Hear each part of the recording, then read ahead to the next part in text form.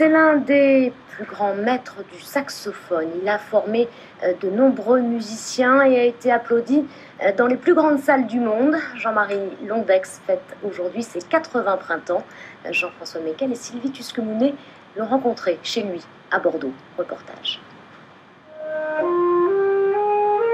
L'image du saxophone, du saxophoniste qui sort d'un tourbillon ténébreux, j'aime beaucoup cette idée. 80 printemps au compteur, presque en totalité consacrés au saxophone. Jean-Marie Londeix a posé son instrument en 96.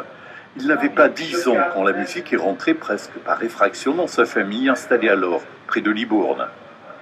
Ma grand-mère paternelle qui, pour des étrennes, a offert un piano à la maison.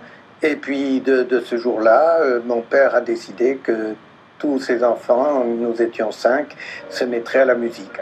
Belle lucidité du papa qui laisse le jeune saxophoniste monter à Paris. En 1953, il obtient un premier prix du conservatoire avant d'entamer une double carrière d'enseignant au conservatoire de Dijon et de concertiste. De tout temps, j'ai eu ma petite étoile dans la tête. Je voulais être concertiste.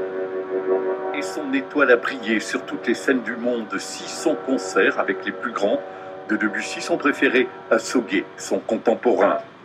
Et puis en 1971, c'est le retour au pays et la création au Conservatoire de l'Ensemble international de Bordeaux, une classe de saxophone où il accueille des élèves du monde entier. Richard Ducrot fut l'un d'entre eux. Je joue l'ancien saxophone de Monsieur Londeix qui me prête. Donc pour les concerts classiques, j'ai joué le concerto de Glazunov cet été avec.